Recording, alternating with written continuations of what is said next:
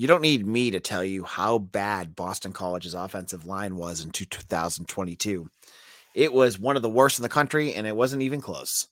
On Tuesday, Jeff Hafley's staff went out and made a move that could add some stability to a group that is in desperate need of turning things around if Jeff Hafley and his staff have any chance of hanging around Chestnut Hill. We'll get into this and a lot more on today's Locked On BC. You are Locked On Boston College, your daily podcast on the Boston College Eagles, part of the Locked On Podcast Network, your team every day.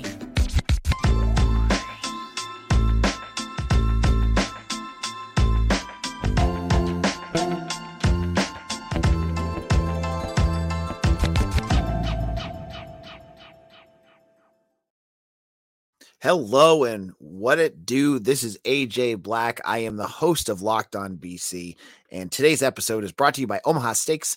Omaha Steaks is a gift from the heart, a gift that will be remembered with every unforgettable bite. Order with the complete confidence knowing your order is the very best. Visit omahasteaks.com and use promo code LOCKEDON at checkout to get that extra $30 off your order. All right, let's kick this off right away. We watched BC football this season tank bad. And there were lots of issues with this team, whether it was the coaching, certain position groups. But one of the biggest issues, obviously, was the play of the offensive line. It was, BC, just 2 years ago, you would joke about Boston College's offensive line. They're the best one of the best teams in the country in terms of producing offensive lines. And you can make that argument. I would say there's a lot of blue bloods that could definitely do more, but BC definitely had their share of great NFL players that came out of their program.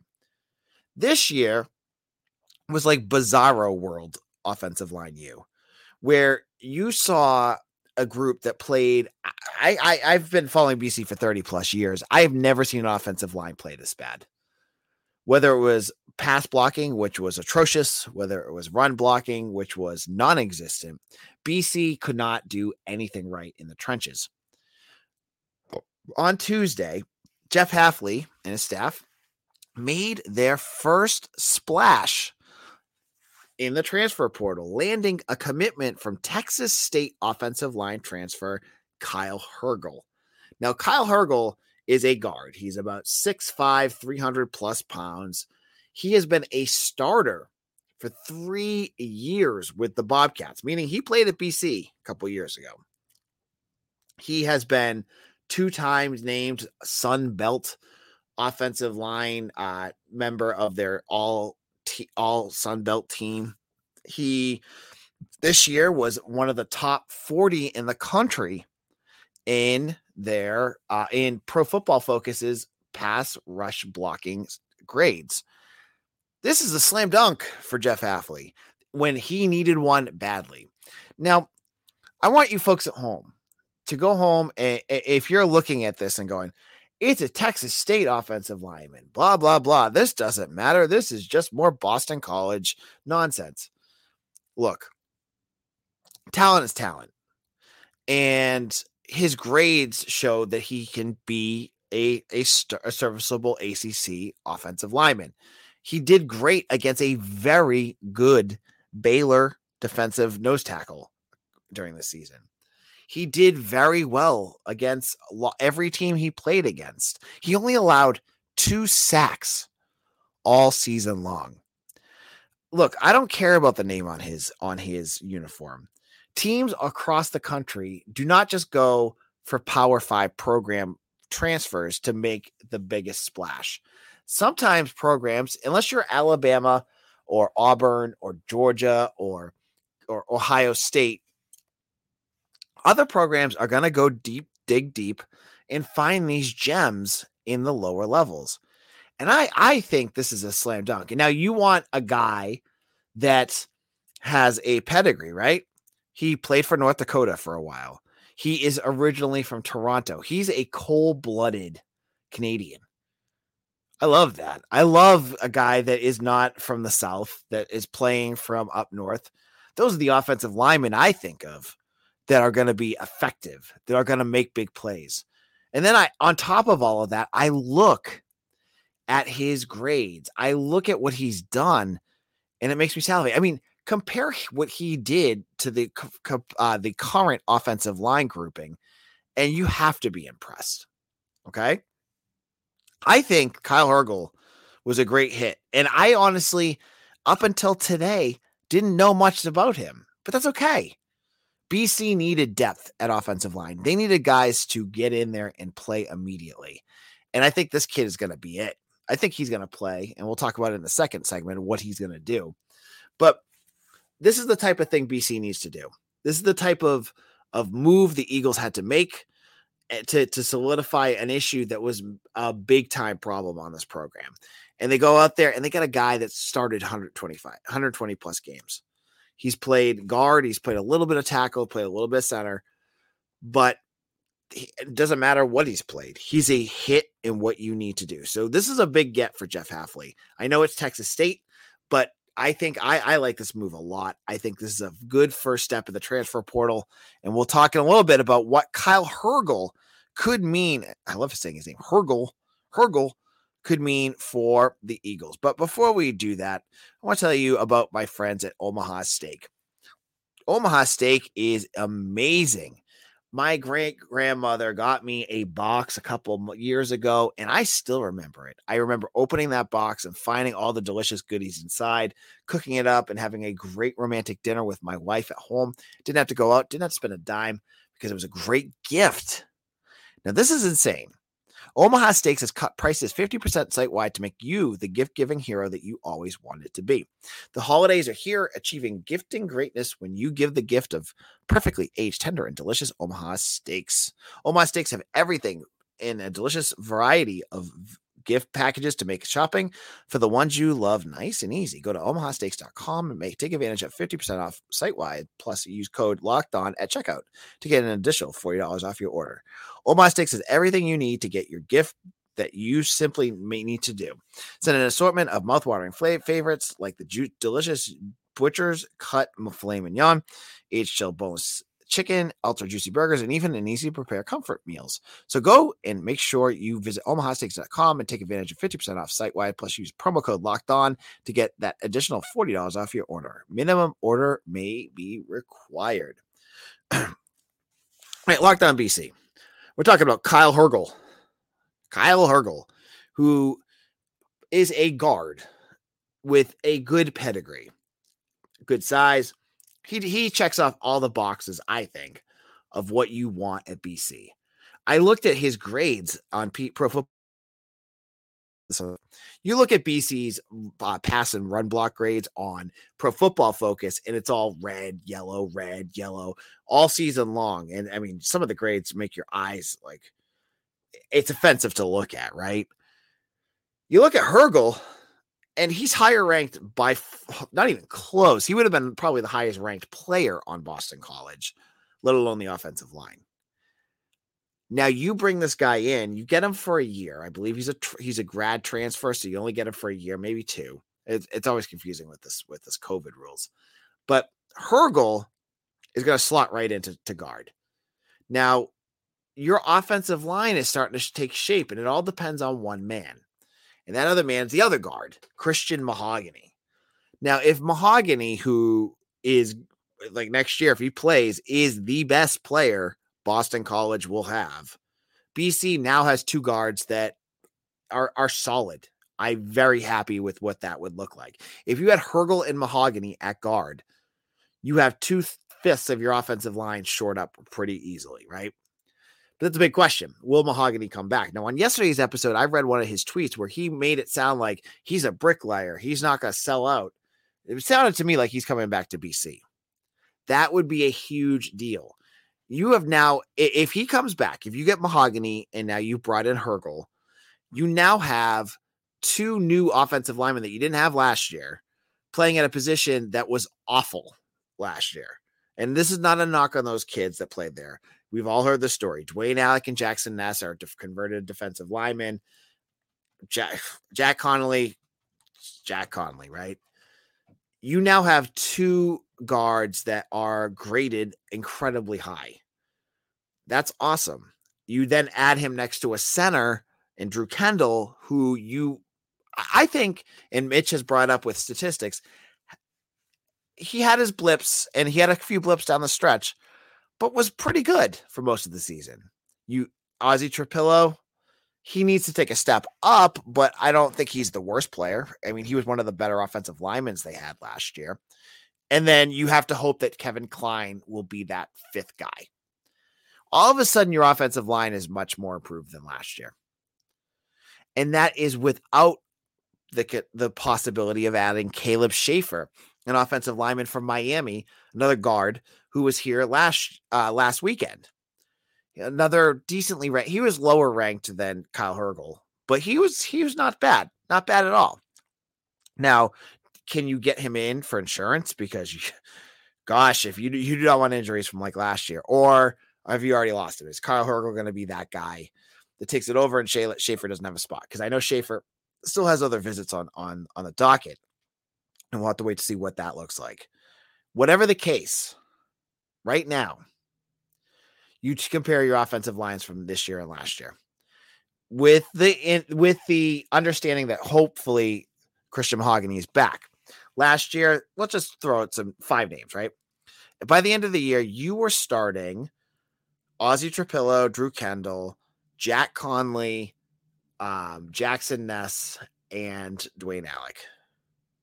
Next year, you could be starting Drew Kendall, Ozzy Trapillo, Kevin Klein, Kyle Hergel, and Christian Mahogany. Which offensive line do you think is going to do better? I think I know my answer there. I would love to see Schaefer on board too. I think he would be a great addition. But this also raises the question about some of the guys that are on the roster. And honestly, at this point, it doesn't really matter what they think, but will Jack Conley have a spot?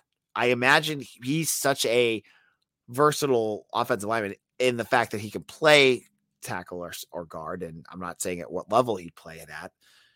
Would he still be eligible to play for BC? He might, but I think the bigger question for him, if I was Jack Conley, with 1 year of eligibility or whatever you have left, would you want to be like the 6th offensive lineman for BC, or would you rather go to UMass or UConn and be a starter immediately? I mean, to me, that answer makes sense, but I'm not Jack Conley, right? You also have Nick Thomas. I don't know. I don't want to see Nick Thomas in the starting lineup again. But I think that last spot will be interesting to see what BC has gone after. And then finally, in terms of recruiting, because I know folks love to talk recruiting as well, BC was also just recently in on a Texas A&M offensive lineman who also could be coming in. And I have been waiting to find out more. And I've been reaching out to the staff to find out whether this kid is definitely coming or not, but we have not heard. And his name, and I'm looking it up because I want to call him Naquil Bertrand. He's from Northeastern Pennsylvania. He is a 86 3-star offensive lineman. He was at BC out of the blue this weekend. Just curious where he could end up if he ends up at BC. He's another guard, but I see the Eagles possibly looking to really beef up this offensive line. And to me, that just shows the staff made a big mistake last year, but hopefully they're starting to realize that they could fix this mistake. And by doing it, by adding some players to that offensive line. Now, in a moment, we will get into basketball as I go back into the dregs of the season and look at their game against Stonehill, a team down the road who's their first year in the Division I bracket, and they put BC up for a tough task. But before we do that, let me tell you about BetOnline.net. They're your number one source for sports betting info, stats, news, and analysis. Get the latest odds and trends for every professional and amateur league out there, from pro football to college bowl season to basketball and World Cup. We got it all at BetOnline.net. And if you love sports podcasts, you can even find those at BetOnline as well. Now, I love it. If you went on BetOnline.net, I was talking to a friend about this, and you faded every Boston College home game against a bye team. Those are like UNH, Maine, Cornell, Detroit, Mercy, Stonehill. I think I'd have to look at it. I think would have went had a perfect record this year. You would have made some serious money if you went over to Bet Online. Now, if you love sports podcasts, you can find those at Bet Online as well. They're always the fastest and easiest way to get your betting information. Head to the website today or use your mobile device to learn more. Bet Online, where the game starts. All right, Locked On BC. We're wrapping up our conversation for the day as we look at BC basketball ending their out-of-conference schedule with a game against the Stonehill Skyhawks. Stonehill out of Easton, Massachusetts, their first year in Division I basketball. BC got taken to the limit by the Skyhawks, winning 63-56. Now, you look at the score and you go, holy crap. This is against a team that just went Division I. And I mean, I follow some Stonehill stuff. They were supposedly having a bad defense, and you scored only 63 points. I mean, what is with this team? What is with this team and their inability to score?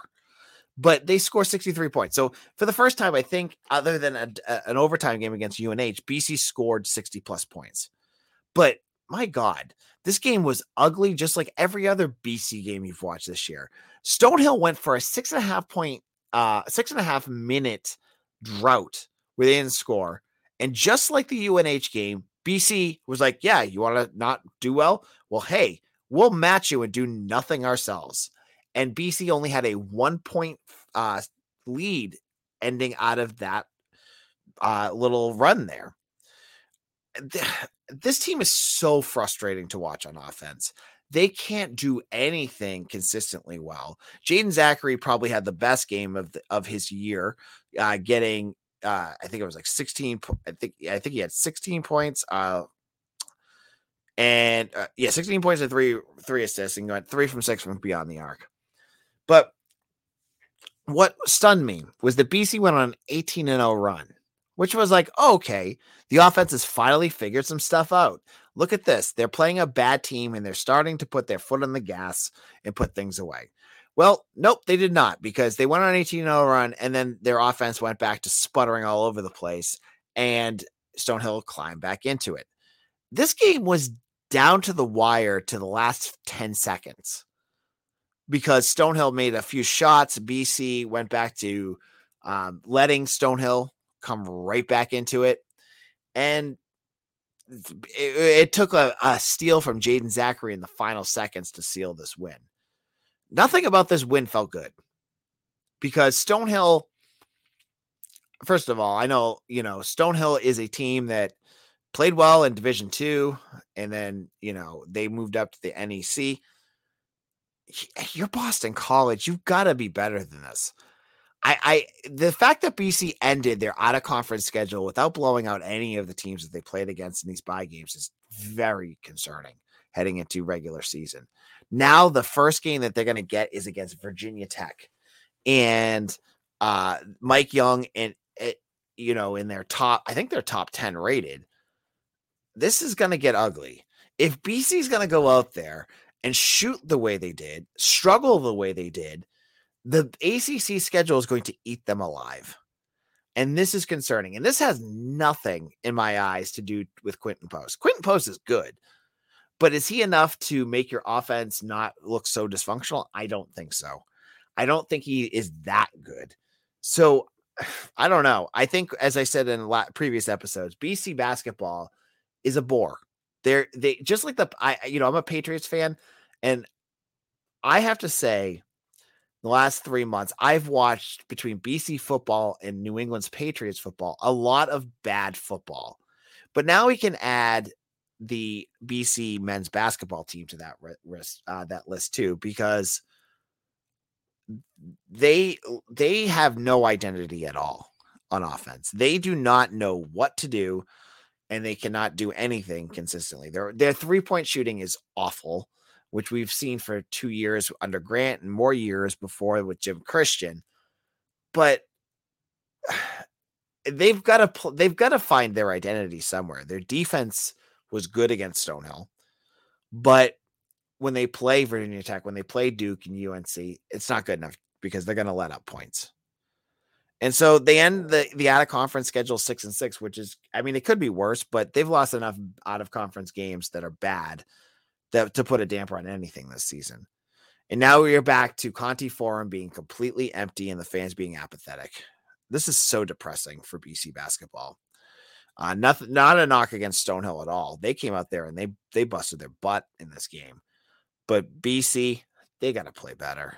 I don't know what's going on. All right, this is AJ Black. Thank you all for listening. We'll be back again tomorrow with more news. Hopefully, we'll have some more recruiting and transfer portal news that we can report on. I hope you all enjoy this show. If you do, please hit that subscribe button on Locked On BC on YouTube. I'm telling you, it's a free thing for you to do. It doesn't cost you a cent, and it helps the podcast out tremendously. So go over to YouTube and find Locked On BC, hit that subscribe button. If you find a few episodes as well, hit the likes on those buttons, on those pages too. Well, I'll be back again tomorrow, as I said. I am going to check out. This is AJ Black. Thank you all for listening. We'll see you again soon. Take care.